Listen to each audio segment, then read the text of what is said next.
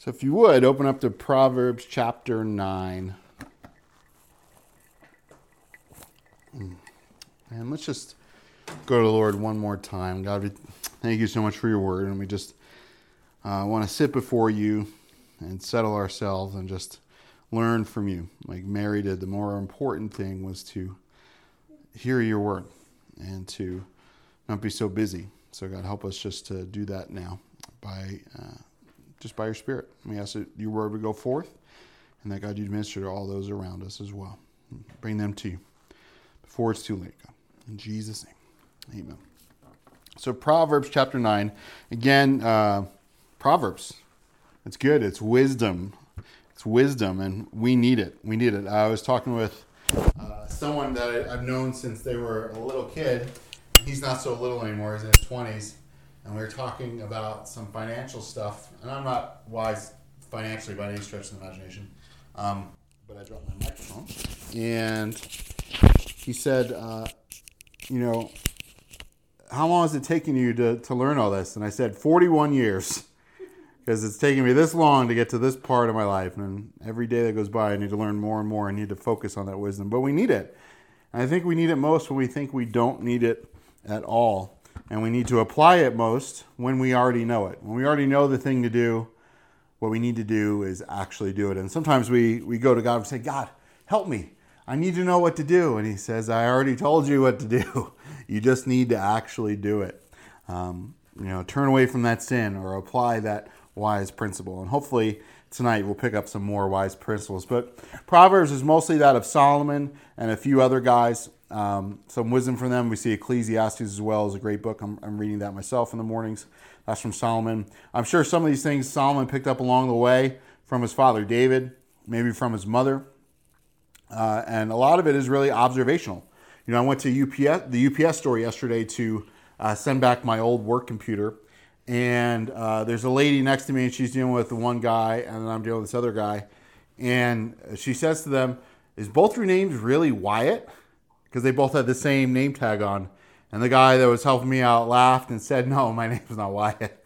And I kind of chuckled and looked at her like, that's a good eye. I wish I had said something to it. But really, I could appreciate the observational awareness that this lady had to see both their name tags and realize that they're both wearing the same name tag and they're not who they say they are. I want to say that I was tired, I guess, but I want to say to the guys, like, if you're going to wear the same name tag, you need to separate a little bit and put someone between you so no one would know that you're wearing the same name tag. But it was observational. She learned that one of them was Wyatt and one of them was not Wyatt just by looking and observing and paying attention. And I think a lot of us can learn a lot of things by just looking and observing and paying attention. And Solomon does a lot of it. A lot of these things, Solomon says in Ecclesiastes as well, where he just goes out and he says, I built me gardens. I bought slaves. They had people in my house. They were born to them. I did this. I did that. And I got to the end of it and I said, it's all vanity. Someone else is going to end up taking it from me anyway. So all I learned is that a man should do good and enjoy the work of his labor. This is the gift of God. That he goes around, and a lot of it is observational wisdom, trying things out. And not that we need to try everything to know if we like it or not. That sometimes that's good. We should try new foods and different things. But other times, like we saw in a video the other day, I don't need to put my head under a truck and have it run over to know I don't like it, right? People will use that saying, well, how do you know if you like it if you haven't tried it, to rationalize doing things that aren't good. Again, it doesn't always apply to every situation, but I think sometimes also, at least myself, I learn the hard way. I end up learning and not knowing not to do something by doing it the wrong way first. I'm rebuilding this Civic, and I didn't take a picture of the wiring harness for the door, and so it took me like a half hour to just trying wiring it different ways through and get my hands all cut up until I finally got it close enough to where I think, okay, this is where the factory had it, so the door panel would fit on. And I had to learn the hard way of doing it several times. If I had just taken a picture, I would have said, oh, okay, and it would have been done in 5 minutes, but no, it took me 30 minutes. But I think Proverbs is here and the Bible is here that we wouldn't have to learn things the hard way, that the really wise way to learn things is to learn from others' mistakes, or to learn from it being written down already and applying it, saying, well, Solomon tried it, so I guess I don't have to try it. Solomon says this, so I should apply it. Or God says this, so I should do it. and I don't have to learn the hard way. We can avoid all that heartbreak, like Proverbs talks about guarding your heart, for out of it flow the issues of life. That if we would just take that to heart, we would never have to know what it's like to have a heartbreak. Within reason, right? Of course, people could hurt us, but at least we're not going to do things that we know are foolish and learn the hard way. But with that, let's get into Proverbs chapter 9. It says, wisdom has built her house. Remember, we talked about wisdom that was personified as a woman, and God was using all these examples with her. And he says, wisdom has built her house. She has hewn out her 7 pillars. She has killed her beasts. She has mixed her wine. She has also furnished her table. So she's gotten the wild game. She's gotten the wine going. She's got the table all nice and decorated. I love when the table gets decorated around Thanksgiving and Christmas and birthdays. Ash always decorates for the kids on birthdays. She has sent out her maidens. She cries out from the highest place of the city. Whoever is simple, let him turn in here. And as for him who wants understanding, she says to him, come, eat of my bread and drink of the wine which I have mixed. Forsake foolishness and live, and go in the way of understanding. That wisdom doesn't hide herself. We saw that before. She stands on the rooftop. She goes to the gates of the city. She's having a feast. She's preparing a party. It's not a secret one with a secret entrance. Some of these highfalutin clubs I've never been to, but you would hear about in movies or on TV, where you have to know somebody to get in, and the secret entrance. It's not on the main road. Hers is different. Hers is the table's set, the food's ready, the drinks are ready to go, and she sends out people into the streets to invite others to come. That this is the way for wisdom. All you have to do, if you want wisdom, she says, is come eat at wisdom's table. If you want wisdom in your life, all you have to do is seek it. All you have to do is pursue it. All you have to do is look for it. And if you don't want wisdom, she's still going to be crying out to you. And is that not like the Lord? The Lord is crying out to people that they would turn to him, that all that we would have to do to be saved is turn to him, is ask him, is seek him. Knock, and it'll be open to you. Ask, and you will receive, right? And I like what she says. She says, forsake foolishness and live. She's saying the first step to wisdom is just to forsake foolishness. To say, my life, I am a fool. The things I do are foolish. The people I hang around with are obviously fools. So I need to forsake that. If I want to be wise, I can't keep hanging around with foolish people. If I want to be wise, I can't keep hanging around with doing foolish things. I use the example, right? Like, I think to myself, I would love to be big and fit and strong like the world's strongest man. But every time I think about going to work out, I don't work out. Or every time I pass the donuts, I think, I'll just have another donut. So I'm never going to become the world's strongest man if I don't forsake the donuts. If I don't forsake the couch and go work out. And we could argue, Pastor Vinny and I were talking the other day about these things, and it was kind of funny. Our bodies, there's a joke, our bodies are really just carrying our brains around, and we want a nice, luxurious, and soft and comfortable ride, so I don't watch what I eat. But the point is, it's the same thing with wisdom. If I want to be wise, I need to forsake the foolish things that I'm doing. And sometimes you don't even know what the wise thing to do is yet. All you know is the thing you keep doing is dumb, it's hurting you, it's hurting others, you're not getting anywhere, you're spinning your wheels, you don't know how to get out of it. Well, you might not know the right thing to do, but other than just leave the car in the mud and go call for help, right? That's the first way out of it. She says, forsake foolishness and live. And I like that again, because we looked at other things. What was the end of that immoral woman's house? Death. Who were the guests at her party? Death and dead people. And so there's a difference. If you want to have a life, and like Jesus says, a life abundantly, you can't be a fool at the same time. You can't have fellowship with light and darkness and expect to be in the light. There's lots of, I was reading the other day, Jude, people are corrupted, saying that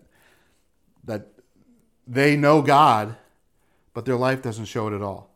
Or that they know the things of God or obeying God, but their life is full of foolishness and wickedness. He said that's not the case. It can't be that way. So she says, do that if you want to live. If you want to really live, you have to get rid of foolishness in your life. Well, she also says, and go in the way of understanding. That if you forsake foolishness and you start seeking life, you'll go in the way of understanding. That there's a way in the road that says, yes, I understand that things can be foolish, things can be wise. I understand that things can be right and things can be wrong. I don't necessarily need to know that what is right yet, or what is wrong yet, or what is wise yet, or what is foolish yet. I just have to know that there is a way. And what did Jesus say about the way? He said, well, first of all, that he is the way, the truth, and the life, right? That the real wisest way is to follow God, to follow one who made it all. But that also the way is narrow, and few there are that find it. There are many people who have gone in the practical, wise ways of the world. I think we said it before, if you apply God's commands, if you do the things that the scripture says is wise, you'll have a pretty blessed life. You might have friends, you might have wealth, you might have a success in life, right? But if you don't follow the most wise thing of all, that's Jesus, and apply it to your spirit and go the wise way in your spirit, you will have death at the end of it all. And what does Solomon say? It's vain. You get all these things, but it's vain in the end. But the fact that the way of understanding is narrow, right? And the world wants you to go any which way but that one way now. They say that wisdom is in the fact that there is no truth. Wisdom is in the fact that there is no right or wrong, except the only wrong is saying that there is a right and wrong, right? The world wants the opposite of that. But we need to walk in that way. And sometimes it's going to be hard to find. But I tell you, when we find it, when we get a little down that path, it's like a breath of fresh air. It's like a little bit of wisdom. The same kid that I was talking to, he said, I realized how much money I was spending on coffee. And he didn't like it because he's working hard. He's making money now. And he says, I went and bought a milk frother at Target. I invested in one. And he sent me a picture of the coffee. And he says, he's told me how much money he's saving versus buying this coffee all the time. And I said, now multiply that by 12. And like a light went off in his head. And he's like, that's a lot of money. He had already gone down there and he was so excited about it. But then he took it to the next step by seeing how much he would save in a year. And he's like, wow, how much, I could have a whole fund. I could have a whole savings account from this. And yeah, we might think that that's silly, right? But how many things are silly to us that we just don't, it's just a couple bucks. Oh, it's just $4. Oh, it's just $5. But that adds up over and over and over again. I mean, don't talk to me about how much a bottle of soda is now and how many bottles I drink a year. I don't even want to think about that. But sincerely, how many things in life are like that? That we're like, oh, I can't afford this. I can't do this. Well, maybe if you saw a cheaper cell phone plan, you might save $20. Oh, it's just $20. Well, if you got a cheaper cell phone plan and you bought the store brand of this, and this, and you got a cheaper car or, whatever the things are that are in life, and you begin to whittle those down and try and make wise decisions in all these purchases, then you might find that you have this whole extra chunk of change. I mean, there comes a point too, you do all that and then you still run out of money, right? And it really comes down to, Lord, help me be wise with this. But at the same time, there's little simple things that sometimes we avoid to do when, those little simple things add up to bigger things. I think sometimes that applies to wisdom as a whole. We know all the little things to do. We just need to do them. And when we do them, we'll be going down that way of understanding. And each little time we do it, it's like a win. Every time I save a little bit of money or do something that feels a little wise and I get a success out of it, it's like I get energized by it, even just in the practical. She goes on, verse 7, she says, he who reproves a scorner gets shame for himself, and he who rebukes a wicked man gets hurt. Do not reprove a scorner, lest he hate you. Rebuke a wise man, and he will love you. Give instruction to a wise man, and he will be yet wiser. Teach a just man, and he will increase in learning. We'll stop there, because Proverbs kind of goes both ways at 2 times. It says sometimes to correct the scorner and correct the fool, and sometimes not to. So there's a discernment there of even when to do it. But she says, if you reprove a scorner, you get shame for yourself, right? How many times has there been an argument going on and there's someone who's scoffing and they'll just make fun of you, or they'll say, how dare you talk about that? What right do you have? And they'll bring up something shameful that you've done in the past, and it doesn't help you out. Or sometimes, it's almost like casting your pearls before swine. The Bible says that this person's so foolish and they're scoffing, and you try and genuinely help them out. You try and genuinely correct them, and they just throw it back in your face. Or at the very least, they don't take the advice, and they never were going to take the advice, and you're just fooling yourself by trying to help them out. And it's wasted your time, it's wasted the words out of your mouth, and they were never going to listen to anyone. Anyone watching you goes, kind of looks on and maybe even begins to think that your advice is foolish because they look at this other person and what they're doing in life and the way they treat you. But she says, I like this one. She says, rebuke, and also, do not reprove a scorner lest he hate you. A lot of times you try and explain something to someone who's not ready to hear it or not willing to hear it or their heart is hard, and they'll just hate you for it. Like, that relationship is bad for you. Why are you coming against me in my relationship? Drinking is not good for you. Well, I don't have a problem. Why, And they'll begin to hate you. And there's probably another way you can minister to them without hitting the obvious thing on the head there.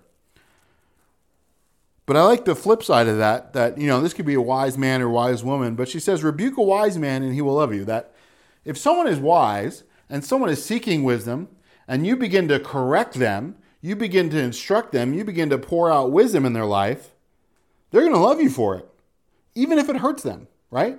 Like the Bible says that the kisses of an enemy are deceitful, but the wounds of a friend are faithful, right?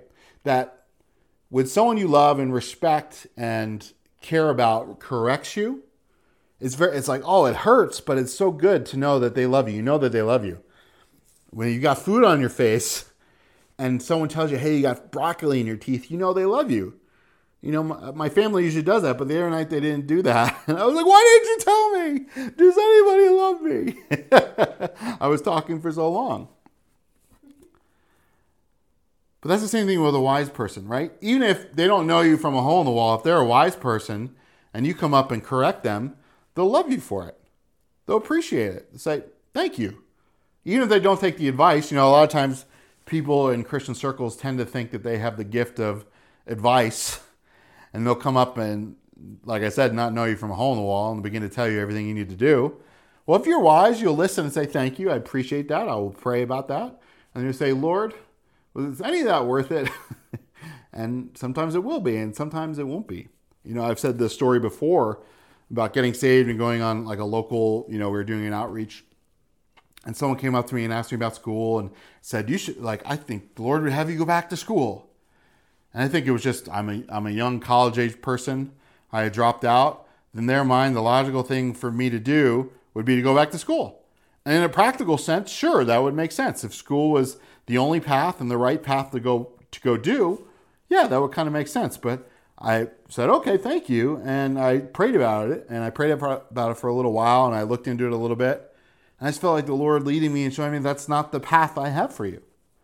That maybe it would be the path for someone else, but for me, that's not what the Lord wanted for me. He wanted me to focus on church and ministry and getting my life sorted out. And the wisest thing for me would be not to go back to school. Does that mean it's for everybody? I don't know, but that's the way it was. But a wise person is going to listen to that rebuke. They will be wiser. That if you're wise and someone instructs you, well, what's wrong with that? You're going to get wiser. It's like if I'm rich and someone wants to give me $10 more, okay, I'll take the $10. Thank you very much. Why would I ever say no to that if my goal is to be rich? If people want to just give me money, of course I'll say, yeah, load it on up. Or, in the same way. But somehow we get prideful when someone tries to give us a nugget of wisdom. Or sometimes we get prideful when someone wants to give us a gift. And well, if it's not corrupting you, take it, right? If it's corrupting you, then, and it's a bribe, don't take it. But I think sometimes with wisdom, we don't like to hear that instruction, and we need to be instructed by it. And teach a just, I like this word just man, for a time it'd be cool to do a study on it. But teach a just man, and he will increase in learning. That's someone who is seeking the right things in life, someone who wants the right thing to be done, irregardless of how it affects them. They're going to increase in learning by it. That they see it as a justice being done to them. They're a right person. They're going right. They're going to want to hear the right way to do it. And they should. And we would think all our politicians should be like that. That we elect them in the office and we say, hey, you're not doing a good job. They should say, oh, the people who elected me here don't want me to do this. Maybe I should do it. And unfortunately, a lot of times they only do that when they're up for re-election. That they get in and they do the things they really want to do when they're not able to be re-elected anymore. And they get paid off or bought off or do what they want. And that's a whole nother story. But when we get wisdom, when people correct us, we should always listen to it to some degree and take it for what it is. It's been said, consider the source. Consider the source. But let's go on. Verse 10. The fear of the Lord is the beginning of wisdom, and the knowledge of the Holy One is understanding. For by me your days will be multiplied, and the years of your life will be increased. If you are wise, you'll be wise for yourself. But if you scorn, you alone will bear it. And I really hope we didn't read this. I've read it so many times I can't tell if we've read it before, but I'm getting shakes, so no, we haven't read it, so that's good. But the fear of the Lord is the beginning of wisdom. The Proverbs says this in several places, I believe. That, man, if we really want to be wise, like we said before, it's not just practical. It's always a spiritual root. And we were talking the other day about a lot of things with science and even with psychology. What they get wrong is they miss the spiritual root. Science will say that there is no spirit, that man is just the psyche, the mind, and chemicals and electronic impulses. And so when there's a depression issue, they try and fix the chemical impulses with more chemicals, with drugs. But a lot of times they're missing the spiritual component. I don't mean that you're possessed necessarily, you might be, but there might be depression there from sin, or from the guilt, or from burdens that the Lord needs to take. And no amount of turning the lights off, the check engine light, pulling the bulb doesn't fix the issue. You actually have to fix the issue in the engine. That's the same thing with that, man, if we really want to be wise, we need to seek the spiritual things first, right? That God says that bodily exercise profits little, but godly exercise profits much. That we need to exercise ourselves unto godliness. Because what's going to live longer? Your body for 90 years, which we should to some degree take care of it, or your spirit, which lives for eternity. So which one would be better? Should I spend more of my time at the gym or more of my time at the Bible study? Should I spend more of my time at work or more of my time, or put more of my time into heavenly things? Because do I want to buy things on earth or do I want to buy things in the heavenly economy? And that knowledge of the Holy One is understanding that even when we just acknowledge that there's a God, we all of a sudden get wiser. We all of a sudden have more understanding than those around us who would say there is no God, right? At least an agnostic is honest and says, I don't know who God is, but I'm sure there is a God. Or an atheist says, there's not a God, I'm God. And she says in verse 11, for by me your days will be multiplied, the years of your life will be increased. That, man, you do wise things, you're probably going to live a longer life. Barring getting run over by a bus, right? Or getting sick from some disease that's outside your control. You're probably going to live longer. You're not going to jump off those cliffs like those other people. You're going to do wiser things. You're going to invest your money in better things so you don't die of a heart attack when the stock market collapses. You're going to do things and be prepared for things that the world is not prepared for. And even then, if you're doing wise things, you're going to have less of a burden on yourself. You'll probably be a happier person in your life. That even if you only live 30 years, it'll be a happier 30 years than someone who lives 60. And she says, if you are wise, you will be wise for yourself. But if you scorn, you alone will bear it. Again, the end of all this is, right, you can lead a horse to water, but you can't make him drink. That even if you're super wise, you have no control over anyone else. You might be able to force them to do certain things, but you can't force anyone to become a Christian. You can't force anyone to make the right decision in life. You can try and lead them there. So in the end, it's really only a benefit for yourself, right? Like my kids benefit, my wife benefits from me being wise, and they have a hurt from me being foolish, right? So it's not saying that there's no consequence to other people for your actions, but it's saying that if I'm wise, at the end of the day, if I'm wise, it affects me. If I'm foolish, it affects me. And even in a selfish way, I should care about what it affects me. So what's better for me is to be wise. What's better for me is to do the right things. And if I do the right thing, I'm alone, I'm going to enjoy it the most. And if I do the wrong thing, I alone am going to have the burden of regret the most. Or, if I go into massive debt and I don't pay it off, I'm the one who goes to jail, right? And I don't want to do that. But let's go on. Here we go. Teaching my wife, my mother-in-law, and my mom all at the same time. And I'm glad you're behind a screen. Let's go on. But I'm also glad that you ladies are wise. So let's go. And none of you are clamorous. So a foolish woman is clamorous. She is simple and knows nothing. For she sits at the door of her house on a seat in the high place of the city to call those who pass by, who go right on their way. It's very similar.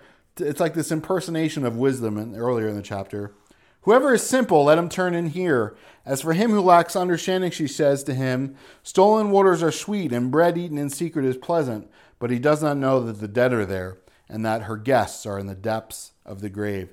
That wisdom cries out for the simple, for the foolish ones to come in and get wise. Because she is wise, she wants them to be wise. This foolish woman sits at her door. She's not standing up. She didn't prepare a table. She's just sitting there being lazy. And she calls for all the simple ones to come in and be simple and be stupid and be foolish with her at the same time, right? What's that saying? Misery loves company. I can remember doing bad things with friends, and we'd want our other friends to do the bad things with us. Otherwise, the bad things weren't as much fun. And that's kind of what she's saying here. She's like, I don't want to do bad things, so come in here and be foolish with me, and we'll do bad things together. And that's kind of the world. You know, we read in the New Testament about coming to faith, and those people who look at us oddly because we don't do the same things they do anymore. And they're like, how come you don't do the bad things I don't do anymore? It takes away my fun out of it. But man, let's not be simple, right? Let's not be clamorous, loud, rambunctious, flamboyant. And right, not that you can't have a personality, not that voices can't be raised at the right times, not that you can't laugh out loud and have a good belly laugh and, you know, the whole restaurant notices. But I think you know where I'm going. You can kind of compare the people that might seem a little, for lack of a better word, trashy than the people who are a little more upscale. And I say that with a grain of salt because there's a lot of people who dress nice. There's a lot of people with money. There's a lot of people who might not even say a bad word and are a good business acumen, but are trashier in morality than the people who are outwardly trashy, so to speak. So take that with a grain of salt. But my point is that you can kind of see the people who are wild, the kind of people who say everything on their mind and are never calm and don't sit down and aren't peaceful and are just, you can kind of tell. And sometimes there's probably bad words you can think about some of these people, right? And that's a foolish person. Because a wise person is going to be a little more reserved. There's another verse I used to always say it about Pastor Vinny while we were playing a game or having a deep theological discussion, because he would sit back and listen. And Proverbs talks about that the person who does that is sometimes counted as wise. If you keep your mouth shut, people look at you and think you're wise somehow. There's just something to it. I remember saying that to him. He's like, it's not because I'm wise, it's because I have no idea what to say. But that in itself is wise. If you don't have anything to say or don't know what to say, don't answer. Right? But she does that. She says, stolen waters are sweet and bread eaten in secret is pleasant. Sure is. You steal that last donut. Sometimes I'll come up and I'll sneak a cookie. And I don't want the kids to see. And so because then they'll all ask for cookies. And then we run out of cookies. And then I don't have cookies again. So I sneak a cookie, you know, in the afternoon or sometimes in the morning. And I'll come up and grab it. And man, when I eat it in secret, there's a joy to eating that cookie in secret. But then there's also it also drains you and everything. But that's what it is. Sometimes doing those sinful things, doing those foolish things, yeah, it's fun. Ooh, yeah. But the end of it is death. And it felt like fun. It felt like life for that minute. Can you flip that light on, please? But in that end, it's death. So let's not be her guest. Let's not be the guest of the foolish, clamorous woman. Let's have a life-filled household, but not a clamorous household. What's that? Oh, it's not for them. It's for me, so I can read the page. Thank you. They can see the light better now, but because it's backlit, I'm probably darker. All right, let's go on. Verse 10. The Proverbs of Solomon, right? So this is officially getting into his Proverbs. So again, I'm no expert on who wrote what, but at least now we know for sure that these are the Proverbs of Solomon. That maybe he was just passing on stuff he heard before. I don't know. But he says, a wise son makes a glad father, but a foolish son is the grief of his mother. And not that a dad can't be grieved or a mom can't be glad. But man, I tell you, when my son does a wise thing, when my son prays, when my son reads the Bible, when my son runs to do a chore, when my son draws something amazing or shows me some new skill or something he's been working on, and I see him becoming wise at shooting the bow and arrow or kicking and jumping outside, or when he puts his toys away, that makes me so glad. Because I'm like, oh, there's such a deep joy. My son doing wise things. And when he doesn't, Jacob, You know, how many times do I got to tell you? It doesn't make me glad, right? And I'd much rather be like, yes, great job, son, than have to scold him, right? And same thing with a son, a mom. A foolish son is the grief of his mother. You think about a son, maybe a teenager who's out doing foolish things and wasting his money and wasting his life, and his mom is just at home, worried.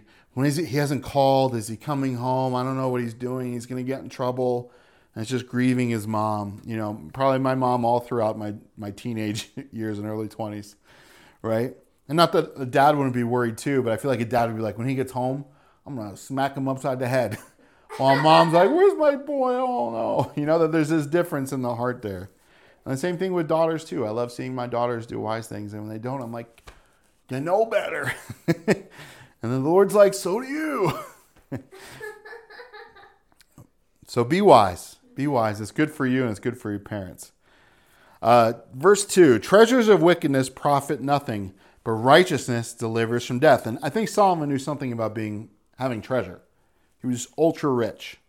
Richer than Elon Musk, relatively, I believe. But they profit nothing. That you could have all these treasures, but you're not better off for it. You know, I was thinking the other day about the proverb that the wicked flee when no one pursues, right? That you've got all this, you've done the wrong thing, and so you always think you're being chased, whether you are or not. And that's the same thing with treasures of wickedness. You've got all this treasure, but you can't truly enjoy it. And enjoying it just makes you worse off, right? What did, was it Zacchaeus? When he came to faith, he said he'd pay back 4 times what he sold. You know, he had all this profit, this treasure from wickedness of cheating his own people, and he got saved and said, I'm going to pay everybody back. I'm going to pay them back more than I took from them, because the profit wasn't worth it to him. It wasn't worth him to have that. And righteousness delivers from death. That, man, there's always a way out for our sin, from our sin. That there's always a path out. And if you want to be delivered from death, do the right thing. Do the right thing. And sometimes doing the right thing will deliver you to death, but that's another story. Verse 3, the Lord will not allow the soul of the righteous to famish, and he casts away the desire of the wicked. And we might say this one, well, does that mean that I'll never be poor, that I'll never be famished? Well, he says the soul of the righteous to famish, right? That sometimes the Lord might allow you to be like Paul, shipwrecked, naked, poor, beaten, left for dead. But Paul, in those times, Paul knew the Lord more. That there's times when we come to know the Lord, that, man, my soul might be famished. I might not have any friends, but, man, in that time, when my friends have forsaken me or whatever the case is, if I seek the Lord, I could be, I don't have any friends, and I don't have this, and I don't have that. I remember first getting saved, and eventually my friends didn't want to hang out with me, and I hadn't made a lot of new friends at church yet, and coming home from church and just driving home and get off the exit again and be like, oh, Lord, I'm so lonely. I'm so bored. I really want good friends, but no one's asked me to hang out yet, and I wasn't going to, interject. And I remember just during that time being really lonely for a season. But in that season, I sought the Lord, and I knew I got to know the Lord better, and he worked out things in my life. And then all of a sudden, people started inviting me to places. Then I had so many friends, I didn't have any alone time anymore. But in that season, I let it turn me to the Lord. He let it turn me to him. And he casts away the desire of the wicked. That as people are wicked and they seek after things, look at all these rich movie stars, that they have everything they want, and yet they want all these relationships and they can never have a steady one. They want all this happiness and fame, but then they go crazy because people don't leave them alone, right? They have this desire for acceptance, but they never quite get it, no matter how much they get, and they're unhappy. And some are. I'm sure there's some out there laughing all the way to the bank, right? But at the end, they're seeking life. At the end of the day, they won't have it. And he says, verse 4, he who becomes poor deals with a slack hand, but the hand of the diligent makes rich. That Solomon says, if you're lazy, your money's just going to go away, right? You might have $1,000 in the bank, but if you decide not to go to work next week and just go out and party, go to Vegas, go to a movie, get expensive dinners, you don't really understand the value of money, you're going to spend it all and be poor. Because instead of being responsible, instead of working hard to make more money, you ran out. And he says the hand of the diligent makes rich. That you keep working hard, you'll have money, right? If you do the right thing, there's always circumstances where people work hard and can be poor, right? There's a whole spectrum there. But for the overall, this is capitalism in a sense. I mean, I'm not going to get into that whole argument. The pros and cons. There's always things there. But if you work, it's a good thing. It's a godly thing. If you work hard, it's a godly thing, right? You don't want to work so hard that you never sleep, you never see your family. But if you work, you'll profit. That's, I'm looking at this car outside. I was telling Mia, there's all these little things wrong with it. And we're slowly getting through them all and it's starting to come together and it's rewarding. But I'm like, all this stuff didn't happen at once. This little thing broke, then this little thing, then this little thing, and this little thing, and that little thing, and that little thing. And soon the car turns into a pile of junk. And then they don't want it anymore. Then they don't get paid for it. And so I'm hoping that with just a little bit of elbow grease and a couple parts, I can put it back together and make a little bit of money off it. Is it going to be a windfall and we're going to go to Hawaii off it? No. But it's something fun to do and I can make something out of it. And that's, if they had just taken care of it from the start, it never would have lost as much value. And that's the same thing that, man, when we know how hard, the value of hard work and how much money you get paid. I mean, you can remember your first paycheck and seeing taxes come out. And you're like, I worked so hard. I did the math. I worked 40 hours for $1 an hour and I should have $40. You can come home with $18 because the taxes were like, that's a hard lesson. But man, people who never have to work a day in their life don't get that. Don't understand that. I remember doing construction for the first time and really learning a value of $1 for a couple of weeks. And I said, I got to find a job on a computer again. This is hard. Verse 5, we'll try and get through this. We got a lot. I don't think we're going to get through all the way through 10. He who gathers in summer is a wise son, but he who sleeps in harvest is a son who causes shame. That again, if you're wise, you're going to harvest when it's harvest time. You're going to gather the stuff out while the weather is good, while it's nice out, right? We've got some yard work left to do, some cleanup. We built a chicken coop, but it's nice out. We should not be doing that in January. It would be awful. We're doing it now before the winter comes. We're going to clean up the yard before the winter comes. When it's time to do work, we should work. When it's time to sleep, we should sleep. It's wise. But he who sleeps in during harvest is a son who causes shame. That man, if I got to go out in the field and Jacob's in here sleeping and Mia's in here sleeping and Timmy's the only one out there working, it's going to be frustrating. I'm like, son, we did all this work. Why do you think you're going to eat? Right? And not that you would do that. You'd be out there helping me. But man, there's a difference. There's a shame there.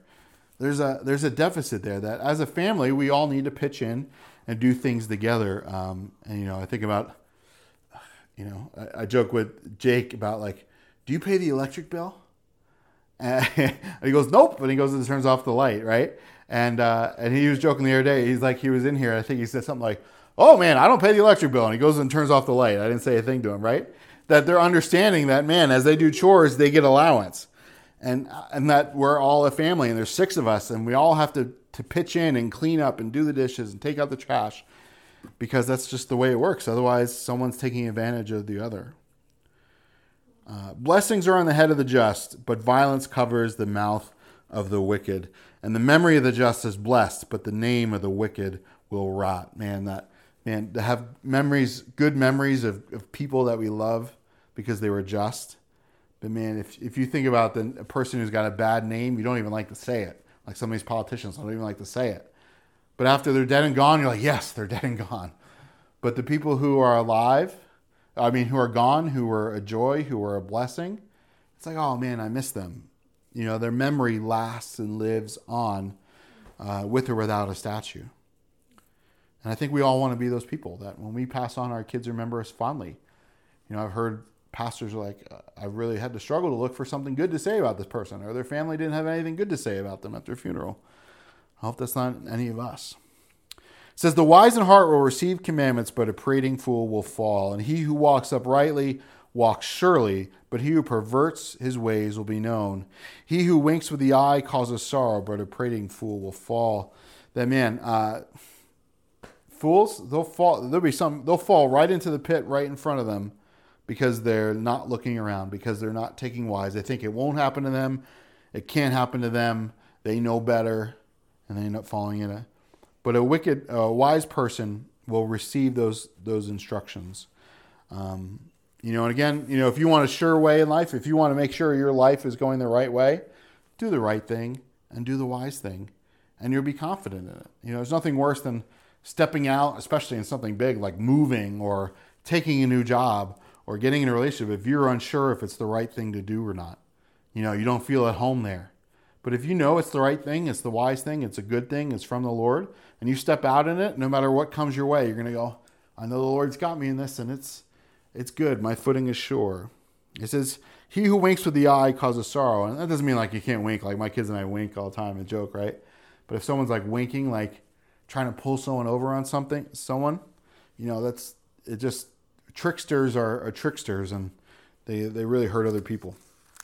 But the mouth of the righteous man is a well of life, but violence covers the mouth of the wicked.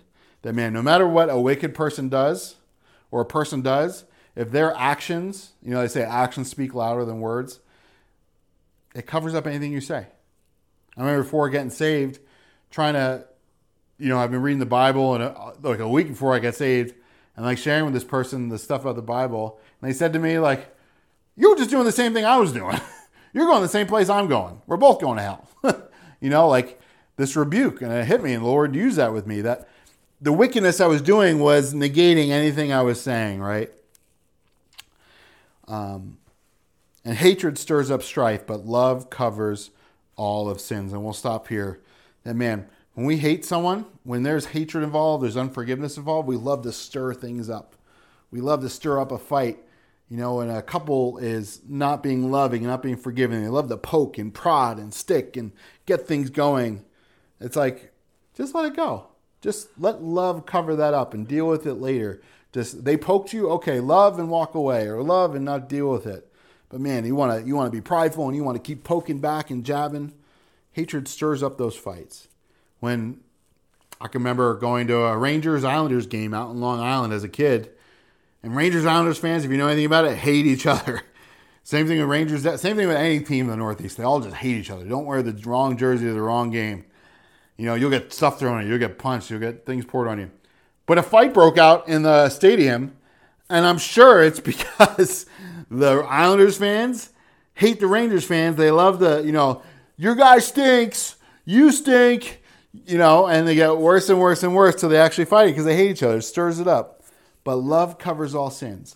That doesn't mean that love makes an excuse. It doesn't mean that love turns a blind eye when you have to call the cops at some point.